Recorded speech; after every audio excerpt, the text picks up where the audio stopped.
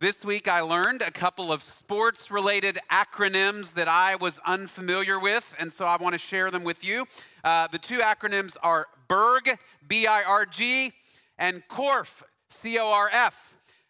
BIRG means basking in reflected glory, and CORF means cutting off reflected failure.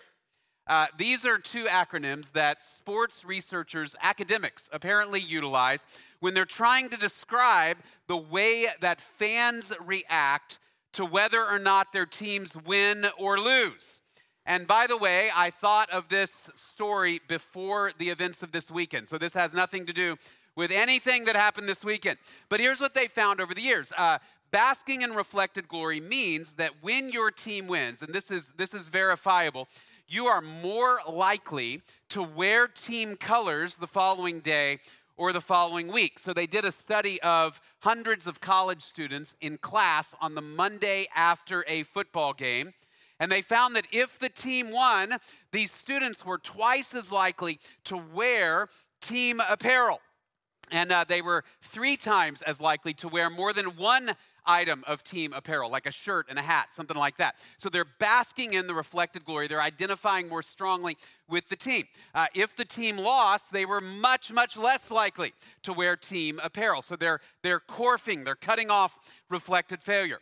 They also found that if your team won, you're much more likely to use we pronouns when you refer to your team. We had a great game. We scored many times. We have great players, right? You're much more likely to use those types of pronouns. If your team lost, you're much more likely to use third-person they pronouns.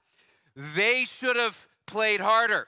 They had a rough game. They should have gone for it on 4th and 2, whatever it may be. They should have, right? So you distance yourself from the losers and you want to identify yourself with the winners. So you bask in reflected glory or you cut off reflected failure. Why do we do that? Because everyone wants to be identified with winners. And most of us don't want to be identified with failure, with losers. Now, I share that because there is a biblical application to this when we look at Romans 5, verses 12 through 21, which is where we're going to be this morning. Romans 5, 12 to 21. Paul is going to tell us that whether we like it or not, all of us have been identified with a spiritual failure. All of us have been identified with the spiritual failure of Adam, the very first man.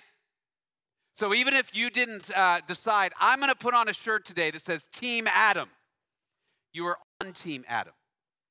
And as a result of Adam's failure to obey God and to fulfill God's purposes for his life, as a result of Adam's failure, all of us are identified with Adam's sin.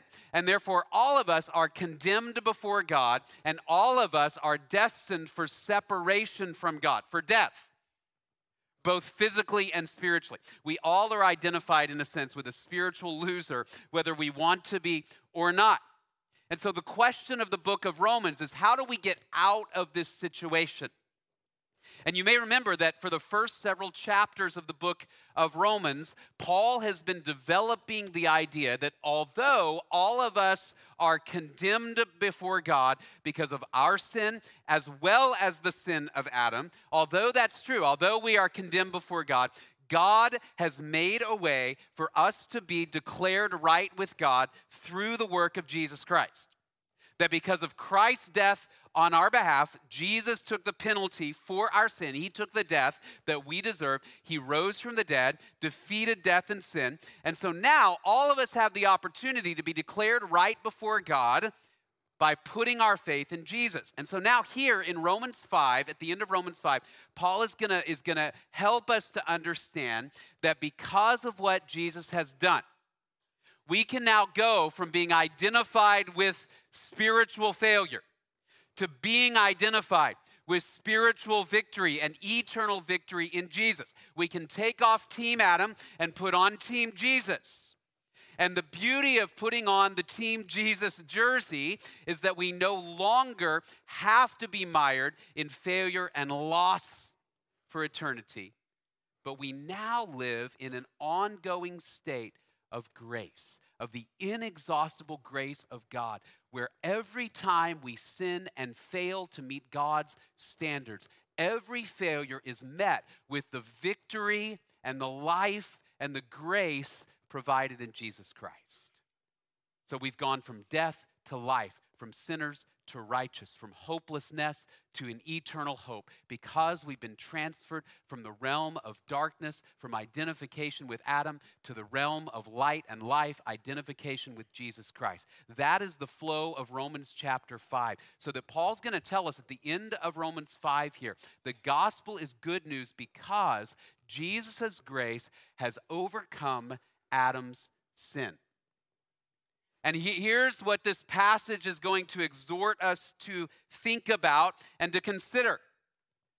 When you consider your life today, do you primarily identify yourself with your own sin and shame, your own failure to live up to what God's expectations are for your life? Do you identify yourself with the sin and shame of your ancestors? Do you say, I am my father's son, my mother's daughter? That's just who I am. I sin because I am a sinner mired in shame. Or when you think about your life, do you first and foremost say that I belong to Jesus Christ, and because I'm identified with Jesus Christ, I have been lavished grace upon grace upon grace that is inexhaustible? Is that how you understand your position and your identification? Identified not primarily with the Father of the human race, but with the Savior who has given us life.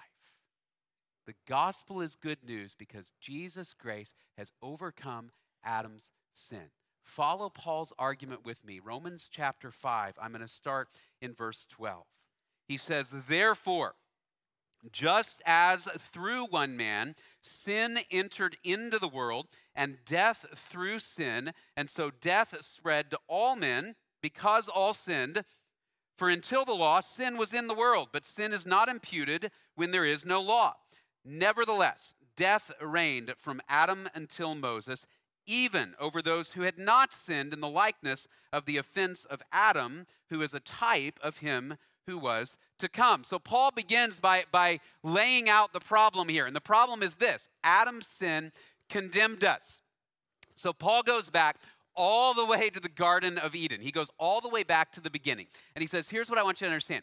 Through one man, through Adam, sin entered the world. When sin entered the world, death entered the world. And then death spreads to everybody because everybody sinned. All right, so let's go back for just a minute and refresh the story of Adam.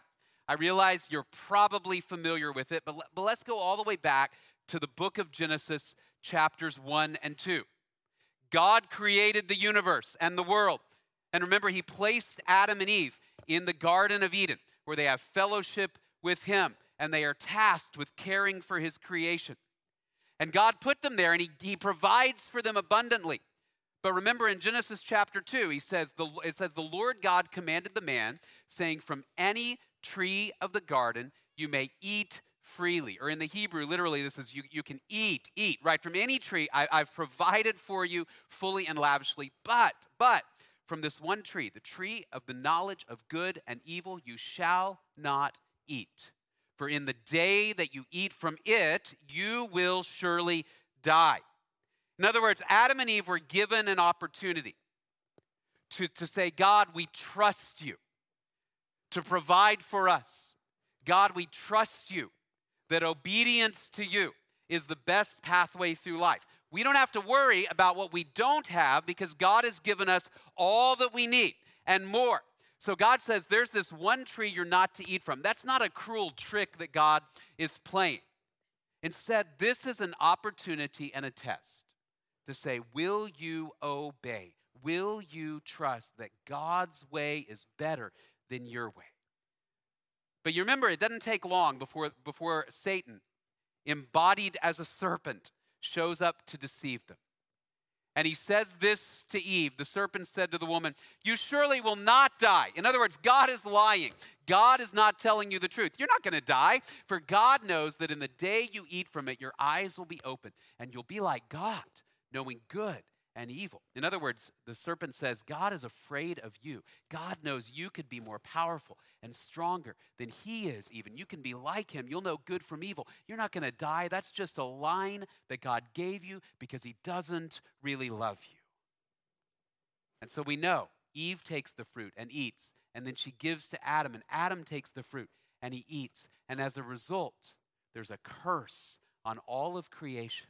And so God says to the woman he said, "I will greatly multiply your pain in childbirth. In pain you will bring forth children. Yet your desire will be for your husband, and he will rule over you." In other words, there's conflict between mother and child. There's pain in even bringing forth life into the world. There's conflict between husband and wife. Then to Adam, he says, "Because you've listened to the voice of your wife and have eaten from the tree which I commanded you, saying you shall not eat from it." In other words, Adam, you didn't pass the test. He says, "Cursed is the ground because of you. In toil you will eat of it all the days of your life. Both thorns and thistles it shall grow for you, and you will eat the plants of the field. By the sweat of your face you will eat bread till you return to the ground." In other words, work itself will become toilsome. You're going to hit Wednesday and wish it was Saturday. You're going to hit Monday and wish it was next Saturday. Work becomes a burden. And at the end of it, you'll return to the ground because from it you were taken. For you are dust, and to dust you shall return.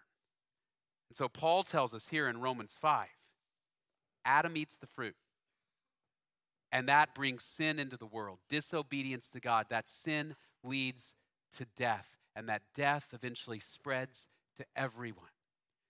The physical death, and this is important, the physical death that Adam and Eve experience and that we experience, it's simply an external manifestation of spiritual death. And this is really significant because the spiritual death comes first. They're separated from God. Death is separation. They are separated from God because of their sin. And that leads to physical death. And what Genesis tells us and what Paul tells us is it was not meant to be that way. I realize all of us have been at funerals where somebody will say, "Hey, you need to understand, death is just a part of life. Death is just a part of life." I want us to understand from a biblical perspective that is false. Death is not a part of life. It's the opposite of life. Death is the end of life. Death demonstrates that life is not what it was supposed to be. And so Adam eats the fruit. Death enters the world. Death spreads to all men because all men have sinned.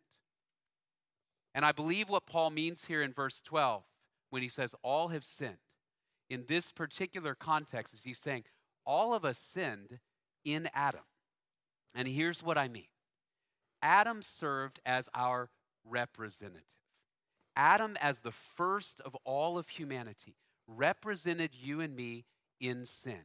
He was our first forefather. He chose to disobey God. And as a result, he cast all of creation into slavery to sin and separation from God. Adam, as our leader, led us into death. Now, I realize you're thinking, well, that's not fair. I didn't vote for Adam. Right? It's very American of us. No condemnation without representation. I get it. All right, but the reality is the scripture says this is how it works. That Adam is our representative. Now, I did not choose a lot of things about my life, and nor did you. So your parents were your parents. Did you vote for your parents and who they would be? Of course not. All kinds of decisions were made about your life before you were ever born. Where you would live, what school you would go to, what neighborhood you would be in, how much money your family had. There were all kinds of decisions. There were even genetic decisions that were made before we were born. If I could vote, I would be 6'3". Right? All kinds of decisions happened before we were born, and we inherited the consequences or the benefits of all of these decisions, even though we didn't choose them. And although it's not fair in our minds, it is the reality. And yet, Paul is also going to show us, and he already has, remember, in Romans 3, that although Adam represented us in a way that was not victorious, in a way that was not the best, he didn't represent us in victory, he did represent us accurately. Because from generation to generation to generation, although we're condemned by Adam's sin, the reality is we ultimately are condemned also by our own. We choose to follow his footsteps. And so a lot of us, you think about it, your parents may have had some foible or flaw that you kind of said, when I grow up, I will not do that. And then when you grow up, you do that. Right? My dad, he had a lot of wonderful qualities. He was smart, he was kind, he was loving, but he would even acknowledge that at times he was impatient.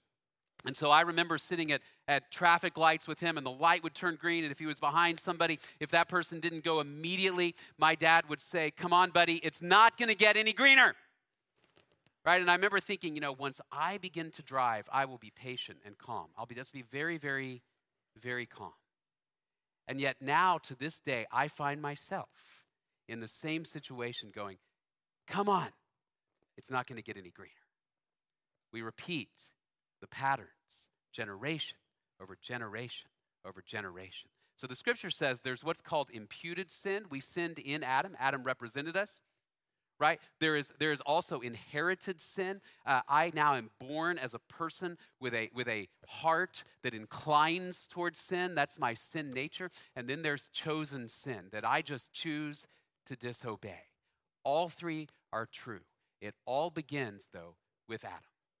And so Paul's going to go on in verses 13 and 14, and he says this idea of condemnation because of the sin of Adam, it is true even for those who didn't sin exactly like Adam sinned. So he says, "For until the law, sin was in the world, but sin is not imputed or reckoned or accounted when there is no law." So what he's getting at is simply this, that before the law came, before Moses, there's still sin in the world. Even, he says in verse 14, death reigned from Adam until Moses, even over those who had not sinned in the likeness of the offense or transgression of Adam, who's a type of him who was to come. In other words, here's what he's getting at.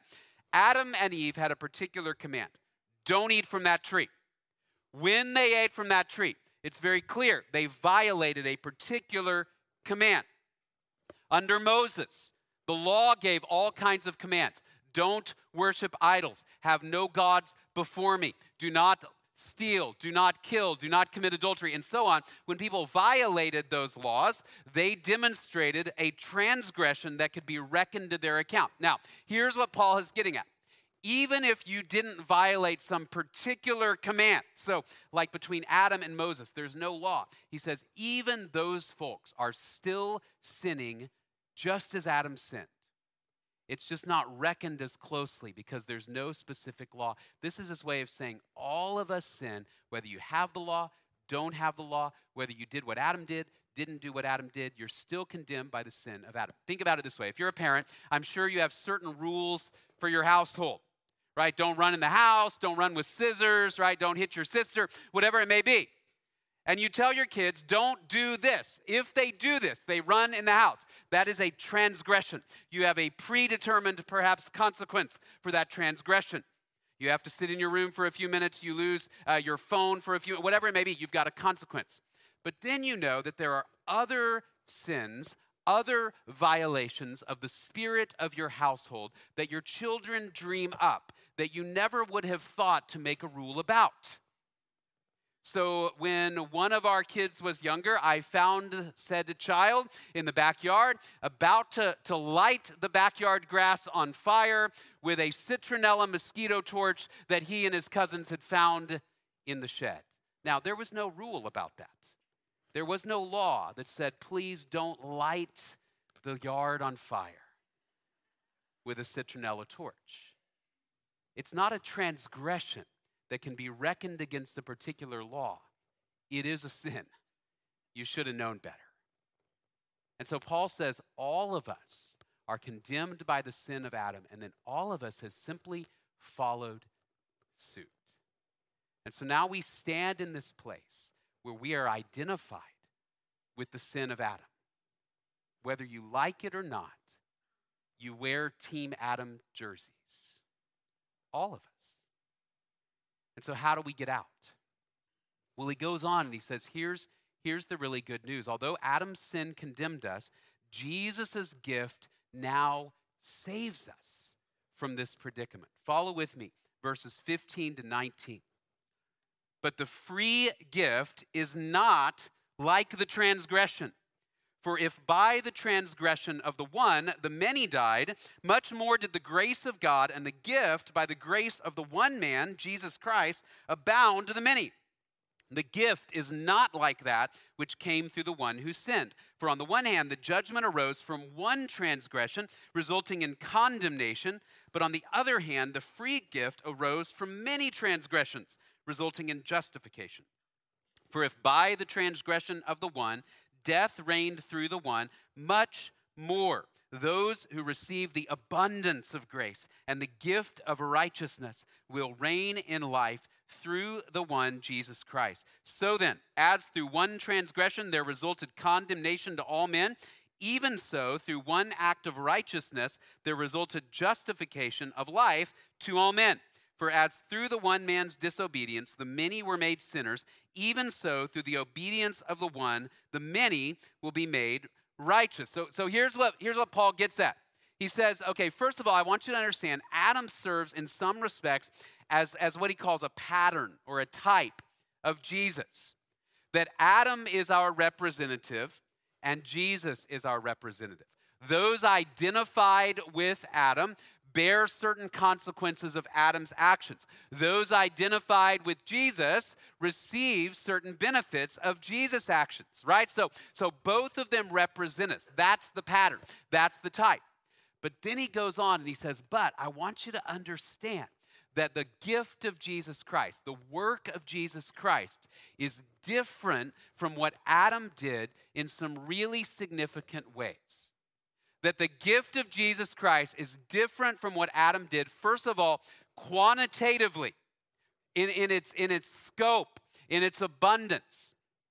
He says, although the sin of Adam spreads to all men, you need to understand much, much more does the gift of righteousness in Jesus Christ cancel out the sin of Adam and bring people not only to forgiveness of sin, but to reconciliation. Remember that shalom before God. And not only shalom with God, but also eternal life. Not only existence and life, but abundant life and superabounding grace upon grace. In other words, he says the magnitude of the work of Jesus Christ so overwhelms the magnitude of Adam's sin that there is no contest between these two teams for those who are in Jesus Christ.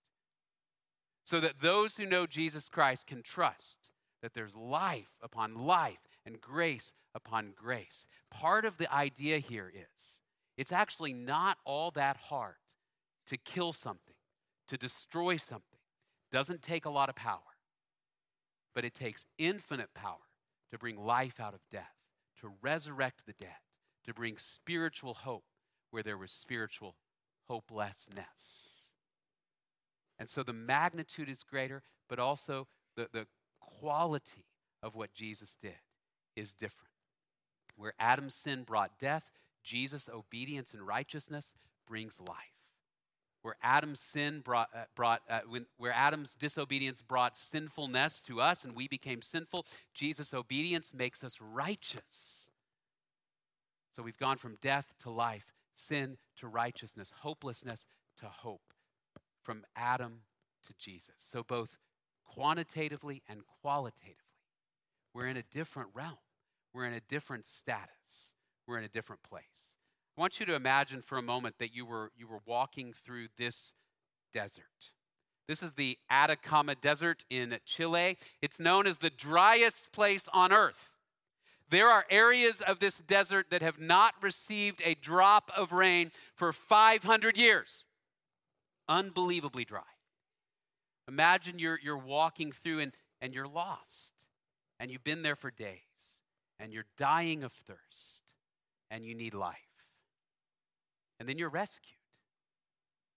Somebody shows up and they rescue you. A helicopter suddenly drops from the sky, lifts you up, and now you're saved. And the first thing you say is, I'm thirsty.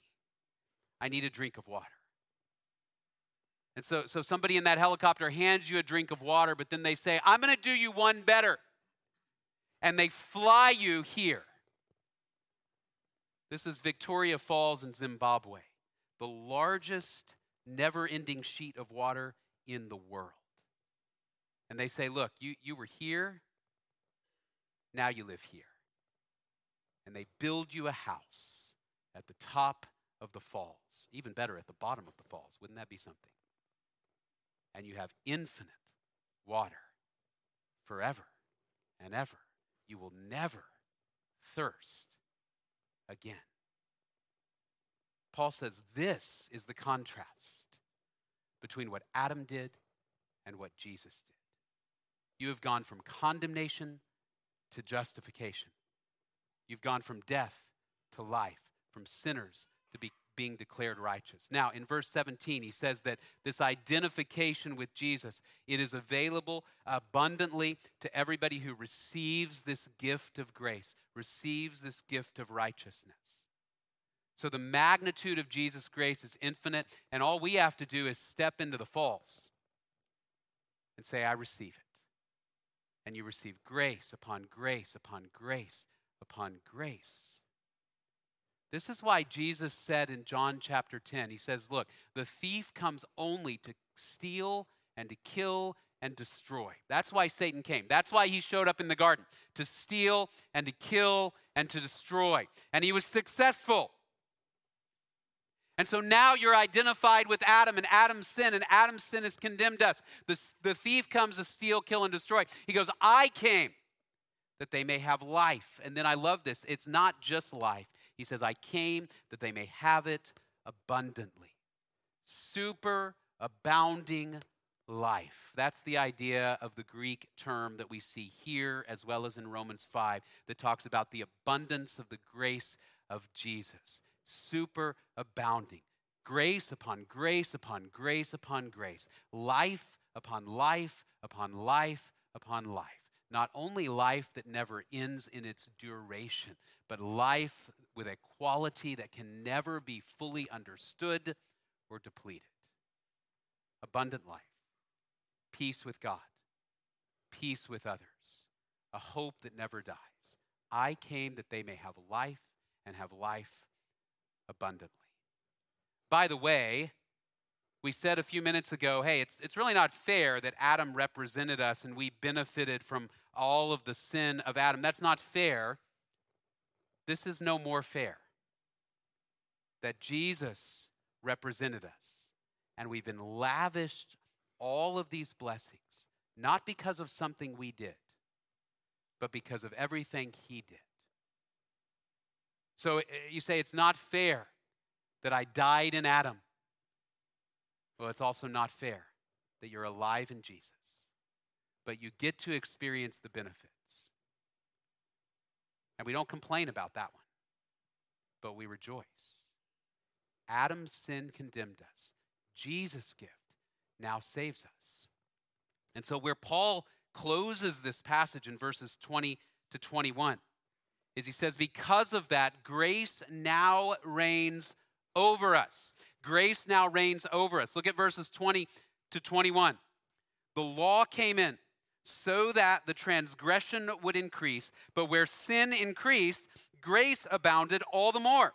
So that as sin reigned in death, even so grace would reign through righteousness to eternal life through Jesus Christ our Lord. As we said a moment ago, you've been now transferred from the kingdom of death, the kingdom of darkness, into the kingdom of life and righteousness. You've been moved from one place to another, and now you live under the reign, under the lordship of the grace of Jesus Christ. This is why Colossians chapter 1, Paul says it this way, for he rescued us from the domain of darkness, and he transferred us to the kingdom of his beloved Son, in whom we have redemption, the forgiveness of our sins. You've been moved from Team Adam to Team Jesus, from the kingdom of sin to the kingdom of righteousness, the kingdom of death to the kingdom of life. And he says the upshot of all of that is, he says, now grace abounds. Where sin increased, grace abounded all the more. What is he saying? Every sin and failure is not only matched, but also exceeded and met by the grace of God in Jesus Christ. You can never exhaust his grace.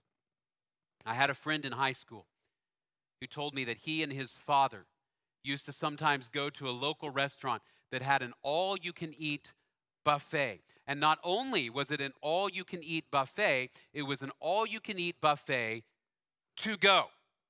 So you could walk in and get many, many boxes and fill them up to the brim with food and then leave and eat for days. For, this was like the 90s, so it was probably like $6.99. And he was like, it's great. They never run out, and they replenish it, and we fill it up, and we go home, and we eat for days. And they went out of business because that's a failing business model. Because they ran out of money. Sometimes they ran out of food. It didn't work. They didn't have inexhaustible resources to meet the need. They didn't have inexhaustible food to meet the desires of people who were that hungry and greedy. But here's what Paul says about the grace of God in Jesus Christ. Every sin and failure is met with grace. You could never sin enough to exhaust the grace of God. Let that sink in for a moment. There is no sin that is large enough to deplete the reserves of his grace. There is no number of sins that is too much where God will say, you know what? I'm out of the grace business. I'm closing it down. It won't happen. Grace upon grace upon grace. If you have received the abundance of grace of life given by Jesus Christ, you've trusted in Jesus Christ to forgive you your sins and offer you eternal life. You've trusted in him. Grace is now the air you breathe. It's the ground you walk on. It is the kingdom that you live in. Grace surrounds you, and grace protects you, and grace leads you home. So that's why we sing Amazing Grace, how sweet the sound that saved a wretch like me. I once was lost, but now I'm found, was blind, but now I see. I see that I live in the realm of grace forever and ever and ever. Eternal life as a gift by the grace of God. And all we have to do is receive it by faith. Now next week, in chapter 6, Paul is going to dive into a question that this always raises. And it is simply this: if there's nothing I can do to lose eternal life, if there's no sin I could commit that would deplete or remove God's grace from my life, if that is true, then what's to keep me simply from sinning and sinning and sinning and sinning as much as I want? Why not just have a blast sinning, knowing that God will forgive me anyway? Paul will answer that in chapter 6. But before he gets there, we have to understand the magnitude of the grace of God. That the grace of God is so great that it has overcome the sin of Adam. And so now we are identified with Jesus. Have you believed in Jesus Christ alone to forgive your sins and give you eternal life? And if so, do you live as if it's true that he loves you so much that his grace will keep you and hold you even in your sin and your failure? Because now you are no longer declared condemned because of Adam. You're declared righteous because of Jesus. And your new status is righteous. That righteousness began The moment you trusted Jesus and it extends into eternity, there's nothing you can do to lose it. There's nothing you can do to lose it. And Paul will come back to that in Romans 8. It's inexhaustible. So again, when you think of your life, do you identify yourself by your sin and your shame? Do you find yourself moving away from God because you're afraid that you still stand condemned and he might pull away his love and his grace from your life? Or do you find yourself in those moments of sin and shame and darkness saying, I'm going to move closer and closer to God, because that's where the abundance of grace is found. Grace upon grace upon grace. Where we sinned, God met it with grace every single time. Do you believe that? Do you rejoice in that? And will you recognize, again, we live under the reign of grace forever and ever? Would you pray with me? Father, we are thankful. We've gone from death to life, from condemnation to justification. We have superabounding grace. No longer do we stand condemned, but now we stand justified. Lord, give us security and assurance that you never run out of grace. You have more than enough to meet our need, more than enough to reconcile us to yourself, because Jesus paid it all. Father, we pray we would live in that reality, believe that reality, and never let go of the truth of the grace of God from now until eternity. It is in Jesus' name that we pray. Amen. Well, we are so grateful that you were here this morning. Numbers chapter 6, the high priestly blessing. Aaron says to the people, the Lord bless you and keep you. The Lord make his face shine upon you and be gracious to you. The Lord turn his face toward you and give you peace. God bless you. We'll see you next week.